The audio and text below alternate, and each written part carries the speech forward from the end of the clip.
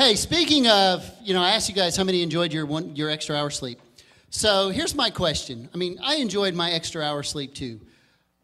But is there anybody that really wants an extra hour in 2020? You know what I mean? Like really? I don't know. So we're in this series about friendship, and last week we talked about how social media affects our friendships.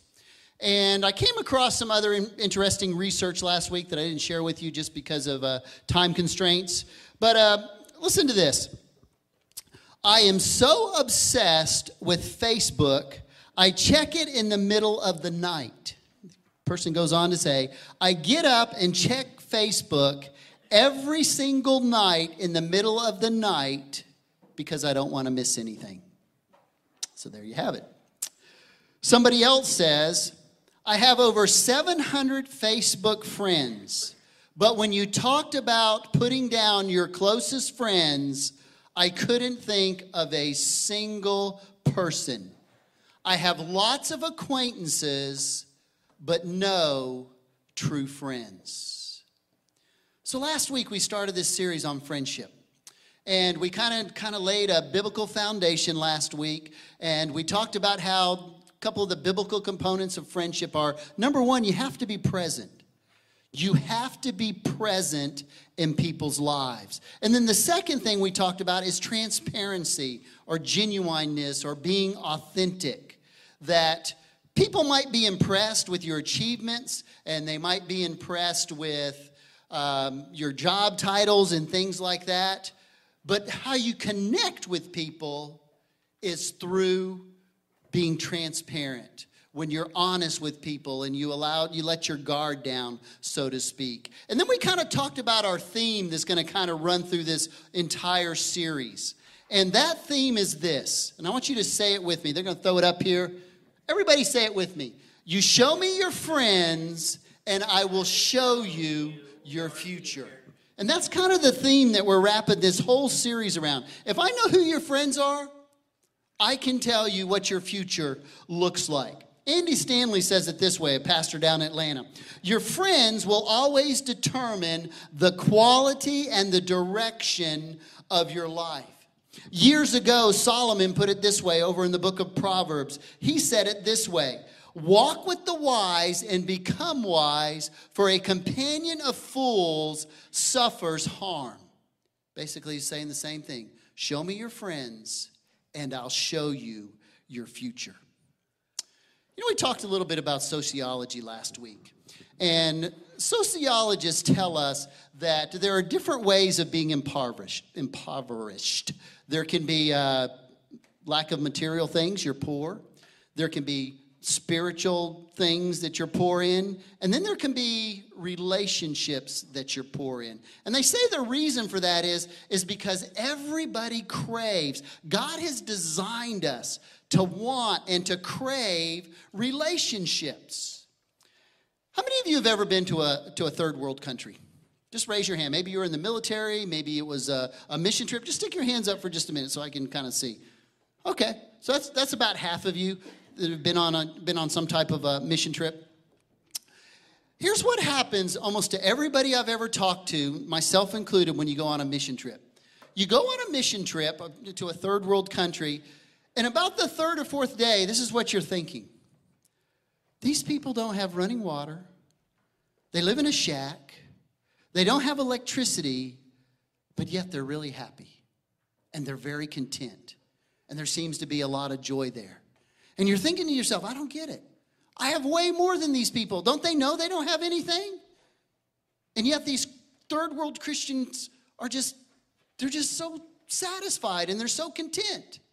And then eventually your week ends and you go home and you thought you did more for them than they were going to do for you, but it turns out you're kind of feeling the other way and you kind of go back to your maybe, nice lifestyle and again you're thinking to yourself, how is it that they do this? Well, here's the thing.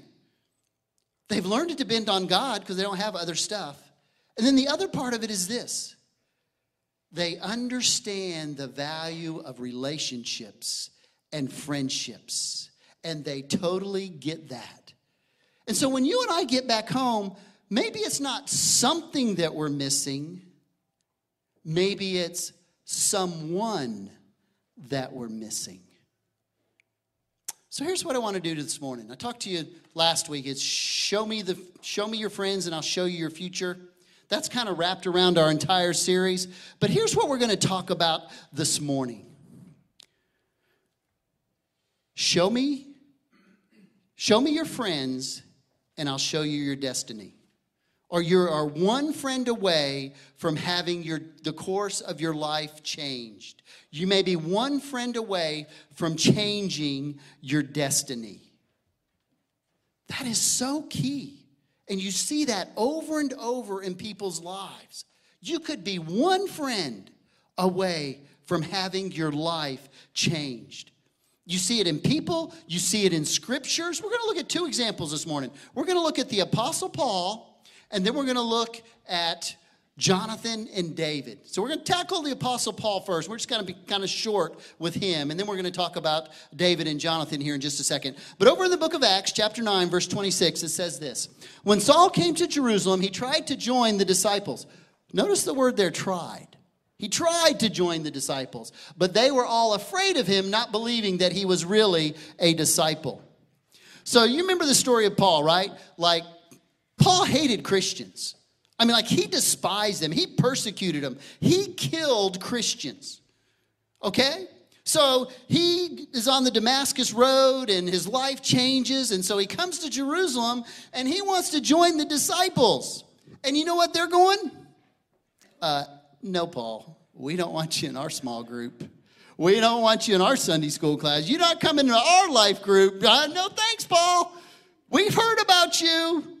No, that's not going to happen. Why? Because they don't trust him, right? As far as they're concerned, he's a killer of Christians. So they don't want anything to do with him. So what happens? Somebody comes along, a friend, and his name is Barnabas. And here's what we read about Barnabas.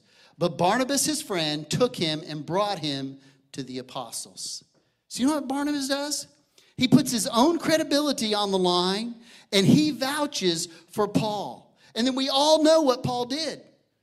Paul wrote half the New Testament. He changed millions of people's lives. He did all these mission trips. Why?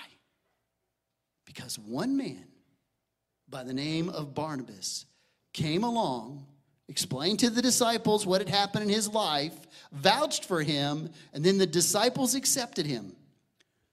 One person changed the trajectory of Paul's life. Isn't that amazing? One person. And you know, sometimes I think when we're thinking about friendships, we tend to think about friends in the sense of people that are like my age. Like if you're 16 or 17, you tend to, I'm going to get friends that are 16 or 17. If you're in your early 30s, you tend to want people maybe that are in their early 30s. And if you're maybe in your mid-50s, you want people that are like in their mid-50s. And you tend to try to build friendships just around people your age. There's nothing wrong with that. But we shouldn't overlook the fact of what you can do when you have intergenerational friends. When you have friends that are not your age. You know, sometimes it just kind of tickles me. Like I'll be talking with our college students and I'll say, hey, you know, we're thinking about doing a next gen class or group or something. And maybe I'll be talking to the juniors and seniors, you know, like 21, 22 years old. And you know, I'm like, well, how can we reach the freshmen and the sophomores? And they're like, oh, no, we're not hanging out with them. I'm like, what? Like there's 2 years difference. Oh, no. They're so immature. We've got it all figured out. There's so much wisdom in intergenerational friendships. You know, we have a men's group here at the church. We call it Men's Fraternity. And one of the things that I really love about that group is the age. There's guys in that group that are 80 years old and older. And then there are guys in that group that are 18 years old. And the guys that are, you know, later on in their years, man, they have so much wisdom. They tell their stories. They share wisdom with us. But you know what the 18-year-olds bring? They bring this incredible enthusiasm. They remind all of us what it was like to be 18 years old and to be grabbing the world by the tail and have all this energy and all this gumption to change the world. Because sometimes when you get older, you get jaded and you don't think that way anymore. And these guys remind us about those kinds of things. So you have everybody of all ages learning from everybody else. So don't limit yourself to just friendships around your particular age group. I had an older friend that exemplifies exactly what I'm talking about this morning. His name was Gunther Pinner. And Gunther was the founder of a retreat center up in North Carolina that was about an hour away from the camp where I used to be at. The place was called Quiet Reflections. And it was just this place. It wasn't a camp in a sense. It was just a retreat center, and it had cabins and stuff like that. But you just went by yourself. And there was no charge. You could stay there as long as you wanted. Had this beautiful chapel and this beautiful setting. But it was just a place where you would go and just by yourself, stay however long you wanted. And just kind of a place to get your spiritual self in order, so to speak, talk with God, whatever you want to call it. And Gunther had been this former very successful businessman, sold his x-ray machine company down in Fort Lauderdale, took all that money and invested it in this property. He had incredible faith. The man just walked with God. You know how you can just tell about people like that sometimes? Just walked with God, had wonderful insights, very thoughtful. So I used to go talk to him every once in a while. And so one day I'm up there talking to him. And God had already kind of been talking to me about maybe it was time to move on from the camping ministry. But I hadn't said anything to him about that. And all at once he says, just out of the clear blue almost, he said, have you ever thought that you might be underachieving there at that camp? Whoa, where'd that come from? And then he kind of elaborated a little bit. He said, have you ever thought about being a pastor? And I had thought about youth pastor and stuff like that, but never really pastor. He said, I've heard you teach a few times. He said, you have teaching gifts that are, this is what he said, that are underutilized at that camp. That changed the trajectory of my life. That was 25, 30 years ago, and is still changing the destiny of my life. Because I had an older friend, somebody who spoke into me. One person can change your life. So I ask you, are you hanging out with people that are going to change your life? Are you hanging out with a bunch of people that have bad marriages? Because if you are, you're probably going to have a bad marriage too. Are you hanging out with people that eat donuts as a hobby? Because if you are, it's probably going to affect you too, and you're not going to be like a very fit kind of person. You want to be better in finances? You want to be a better leader? Hang out with people who do those types of things. And at the same time, while you want that in your life, you need to be somebody that's putting into other people's life. You could be that Gunner Pinner that's going to change somebody else's destiny. You could be that Barnabas. Proverbs chapter 27, verse 17 says, as iron sharpens iron, so one person sharpens another. We all need someone that makes us better, and we all need to be making someone else better. So we talked about Paul, and I also want to look at Jonathan and David. And I want you to notice a few things about their friendship. The first is this. A true friend doesn't focus on himself. Now, let me kind of give you the background as we kind of pick up in 1 Samuel here with David and Jonathan. David never gone to boot camp, never wore the Israeli uniform, didn't know how to put on armor, never took any fencing lessons to learn how to use a sword. But one day he does this most remarkable thing as a teenager. There's this 10-foot giant by the name of Goliath. Most of you are probably familiar with the story. 10 foot tall. Just to give you a visual, the top or a basketball rim is 10 feet. So this dude's head is like scraping the bottom of that rim. That's how big this guy is. He's a giant of a man. This teenage boy goes out there, no armor, nothing, just a sling and a stone. He winds that thing up. He flings that stone, hits him right here. Boom. Goliath lands in the dust. David picks up his sword, cuts the guy's head off. He instantly becomes a national hero, right? I mean, there are parades for him. Everybody knows about David and what David has done. He saved the nation of Israel. If they gave out medals, he would have got a silver star for valor. I mean, things are happening for David. And then we read about his friendship. So I kind of gave you the background. We pick up in 1 Samuel chapter 18, verse 1.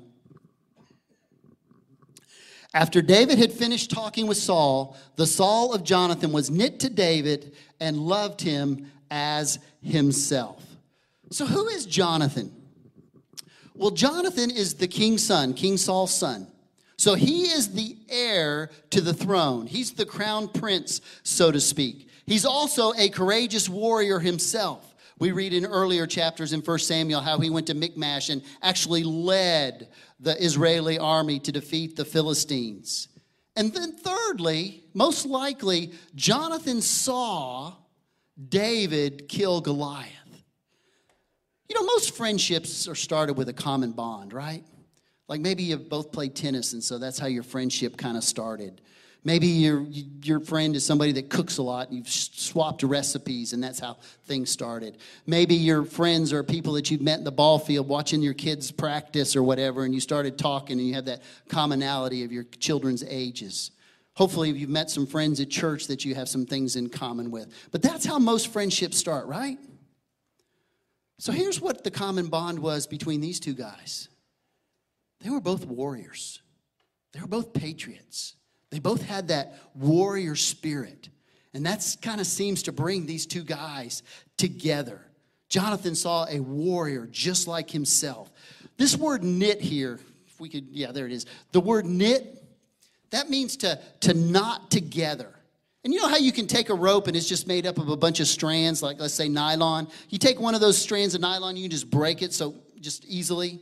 But you put them all together, and it gives that rope strength. That's kind of what this word means. So these guys are knotted together. They're tight. They give each other strength. They can be something bigger than they would be by themselves. And then Scripture adds an interesting fact in verse 3 when it says this. And Jonathan made a covenant with David because he loved him as himself. You know what's interesting? This is never in reverse.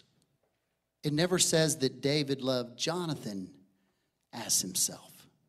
Isn't that fascinating? So it sounds like Jonathan put more into this relationship than David. Yeah, they're tight. Don't get me wrong. But here's the point. In almost every relationship on this earth, somebody's going to put more into the relationship than somebody else. Now, it may be almost equal, but usually one person is putting a little more into it. Now, you might think, well, that doesn't sound fair. You know why we think that? This is why. We tend to value our friendships on the basis of whether or not they meet our needs and not on the basis of whether or not we're meeting the needs of somebody else. Isn't that true? Isn't that how you kind of judge your friendships? You kind of base them on yourself and if it's meeting your needs or not.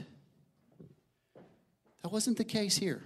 Jonathan was all in, doing everything he could, not focusing on himself. Notice verse 4. Jonathan took off the robe he was wearing, and he gave it to David along with his tunic and even his sword, his bow, and his belt. So again, he's not focused on himself. I'm going to take this thing off. It's bugging me. Hope you don't mind.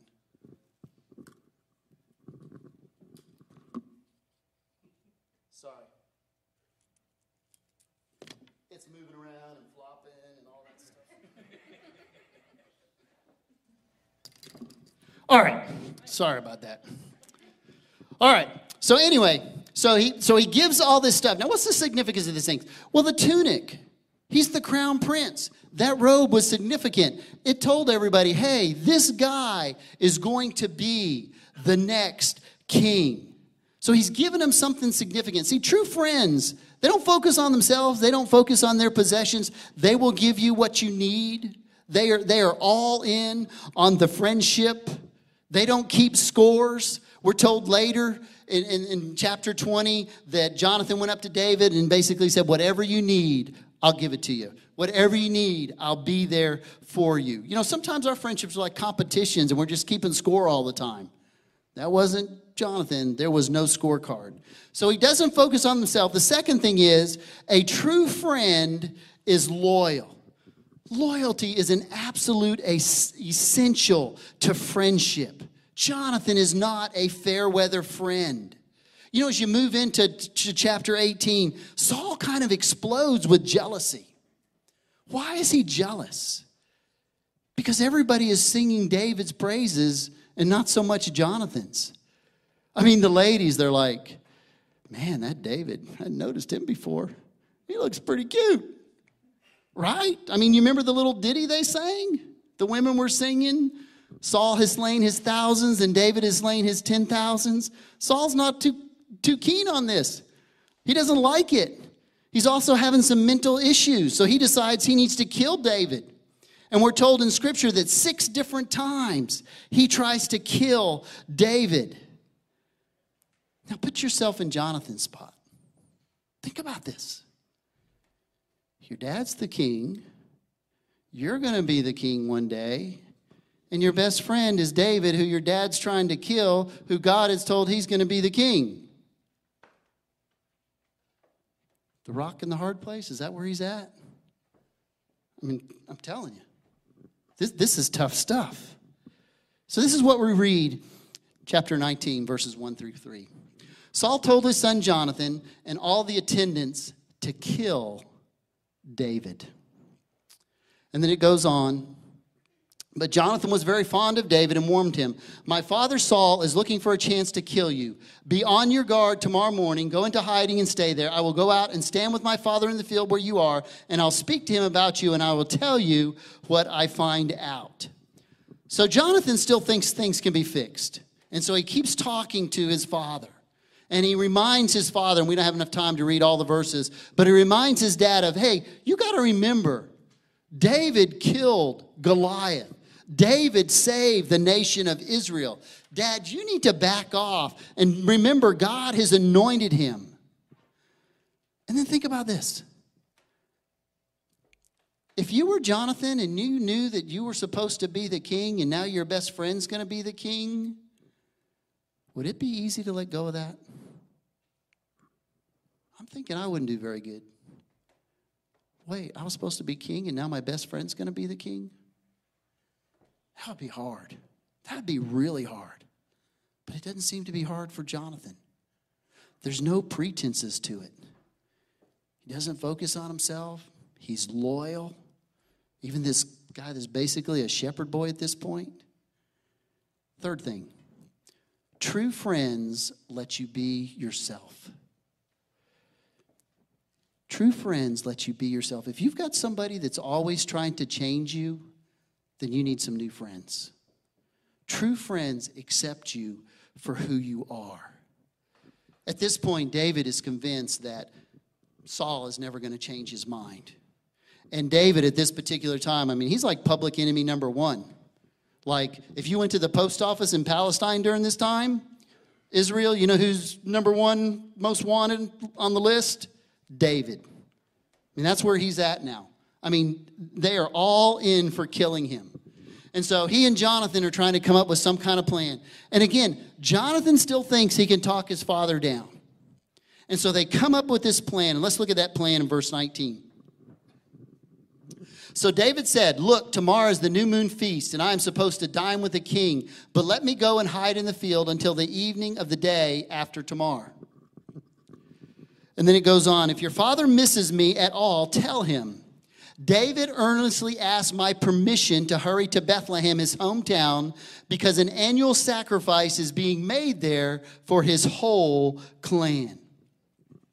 If he says, very well, then your servant is safe. But if he loses his temper, you can be sure that he is determined to harm me. So here's their plan. There's this thing, New Moon Festival. So what is a New Moon Festival, you might be wondering? So the New Moon Festival is something that occurred in that particular day and time. They were on the lunar calendar. And so this new moon would come up once a month. And there would be a festival or actually what it was a rededication. So once a month, the people of Israel on the new moon would have this dedication time where they would rededicate themselves to God. Now, they had other festivals and stuff that were more, yearly and things like that. So this is not, a great big thing, but it is significant. It's something that happens once a month. So what they decide to do is, David says, well, I'm going to skip that. You tell your dad that I've gone to see my clan and I'm celebrating it with my family. So they have this plan worked out. And then the end of the plan is, okay, if your dad gets upset or whether or not, this is how you'll deliver the message to me. I'm going to go out in a field the next morning after you met with your dad. And Jonathan says, I'm going to shoot arrows. And when I shoot the arrows, if I tell my servant, look further, David, that means I couldn't change my dad's mind and he's still going to kill you. You need to get out of town. If I say they're closer, when I'm telling my servant to retrieve my arrows, then you know it's safe for you. So that's their plan. That night, Jonathan and Saul have this talk, and here's what it says in verse 30. Saul's anger flared up at Jonathan, and he said to him, you son of a perverse and rebellious woman. This is actually a cuss word, and I tell you that just to show you how angry he was. Don't know you have sided with the son of Jesse to your own shame and the shame of the mother who bore you. So basically he was saying to his son, I wish you'd never been born. I hate you. You make me sick. Then in verse 33 it says, but Saul hurled his spear at him to kill him. Then Jonathan knew that his father intended to kill David. So the next morning, they go out to this, I guess like a pasture, a field or whatever. Scripture tells us that David's hiding behind some rocks. Jonathan shoots the arrows. His servant goes to fetch him. And Jonathan says to the servant or yells at him, go further, which is the code for David to leave. David can't bear the thought of leaving immediately without saying bye to Jonathan. Jonathan sends his servant back into town. David and Jonathan meet for the last time. Scripture tells us they kissed each other and wept together. The Bible adds that David wept the most. Why? Why did David weep the most? Because he recognized what Jonathan had done. Jonathan had risked his life for him without complaint, because that's what friends do. They were knit together. When you're knit together, when you have that kind of friendship, you support each other. You don't have to explain things to each other. You let that person vent. When they're upset, you don't quote them 3 verses and tell them to go straighten out. You're there for them. You don't try to fix them. But yeah, you're also the one that has permission to tell them the hard stuff when they need to hear the hard stuff. And then the last thing is this. A true friend encourages you. So here David is at this point. Their wanted posters are plastered everywhere. He's running, he's hiding, he's a fugitive, he's a bandit, he's a hunted animal. He flees to this desert called Negev. It's just this desolate place. He's frustrated, he's frightened, he's scared. He doesn't know when somebody's going to jump out from behind a rock because Saul's got all these hitmen and wise guys hunting for him. That's where he's at. Saul's men apparently are pretty much close to surrounding him. And guess who shows up? The son of the guy that hired the hitmen, Jonathan. We don't know how Jonathan got there. We don't know how he slipped through Saul's men. But somehow Jonathan gets there. And he shows up. And one of the marks of a true friend is that they are there when there's every reason for them not to be there. And we read in verse 16, and Saul's son Jonathan went to David at Horesh and helped him find strength in God. Literally it translates, he strengthened his hand in God. That's the final quality of a biblical friendship. It's a friend who encourages you in God. It's the kind of friend that puts courage back into you. David is at his lowest, terrified, harassed moment. And Jonathan's like, I understand how you feel, but believe me, there's going to be better days. Someone has said that loneliness is the most desperate of all English words. Maybe that's why even Jesus had friends the night before the crucifixion, had friends with him. True friends show up during that time. When you're lonely, when things look terrible. This was the last time David ever saw Jonathan alive. We read later in Scripture that David and Saul were both killed fighting the Philistines at Mount Gilboa. When this news is relayed to him, here's what David says. I grieve for you, Jonathan, my brother. You were very dear to me. Your love was wonderful, more wonderful than that of women. Then he cried out, oh, how the mighty have fallen. You see, he had a friend that made him better. And I want to ask you again. Do you have friends that make you better? I'm not talking about somebody that says, yeah, I wear a cross, I'm a Christian, show up for church once a year. No, I'm talking about real Christian friends. The kind of friends that will wake up in the middle of the night because God has put you on their mind. They will pray for you, and then they will call you the next morning and tell you that and ask if everything's okay. Do you have those kind of friends? Are you that kind of friend? Do you have those people that help you find spiritual strength? Do you have those kind of people that encourage you, people who are loyal? Because you could be one friend away from having your destiny changed. But also, don't rob yourself of being the blessing that could change somebody else's destiny.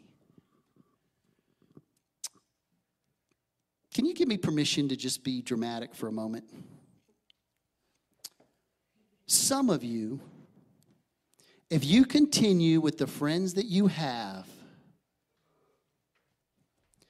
you will never realize what God intends for you. I know that's being blunt, but I'm putting it out there because it's true. God intends us to surround ourselves with people. That's why part of our mission statement here is engage. Engage with people who are fellow Christians, who encourage you, who strengthen you, who encourage you to give and to serve and to pour into one another, to exhort one another. Do you have those kind of people in your life, and are you like that for other people? I mean, you might just be a friend away from having the course of your life changed. Show me your friends, and I'll show you your future.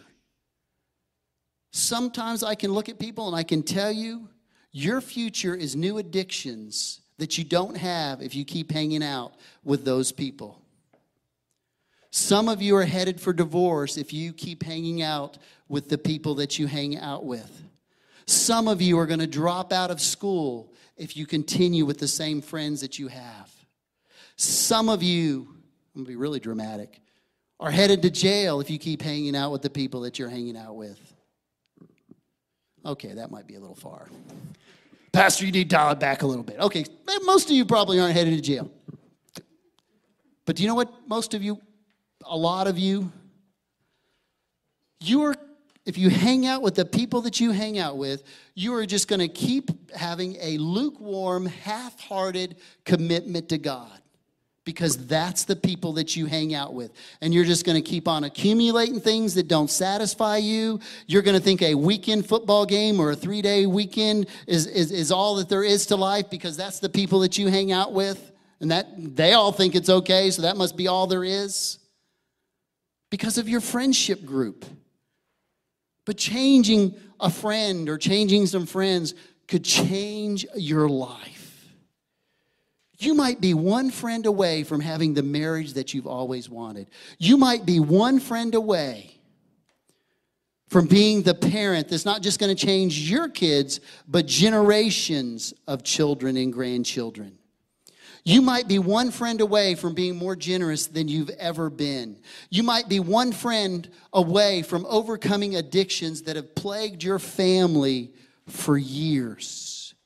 You might be one friend away from somebody that encourages you to take care of your body so that you'll be able to grow old and watch your grandkids grow up. You might be one friend away from tapping into the power of God and not just watch and be here, but actually use your gifts and participate in church as God intends for you to do. You might be one friend from waking up As Joseph talked about several weeks back, being mission-minded and changing the world. And there are those of you who might be one friend away, and there might be people in your life that are one friend away from knowing Jesus Christ as their Lord and Savior, a friend that sticks closer to a brother, a friend that will change your life forever. So I ask you this morning, could you be one friend away from having your destiny changed? Would you pray with me, please? Heavenly Father, we come to you today. Father, we thank you for these stories. We thank you for the friendships of Barnabas and Paul and Jonathan and David. And Father, as we come to you today, Father, none of us are perfect. We're not saying that. None of us have this friendship thing mastered. But Father, I pray for all of us that we would be a friend that could change the destiny of somebody's life. Father, I also ask that, folks, I know there are people here that probably, like I read earlier today, there's not a single person they could put on that list last week. And Father, I just pray that you bring people into their life that can change their world. But Father, that's a two-way street, and I pray that they'll be the kind of friends that can change somebody else's destiny. And I don't know where anybody is in this room today, but I just pray as we have this time of commitment and this time of worship that, Father, you just challenge each of us. I pray all these things in Jesus' name.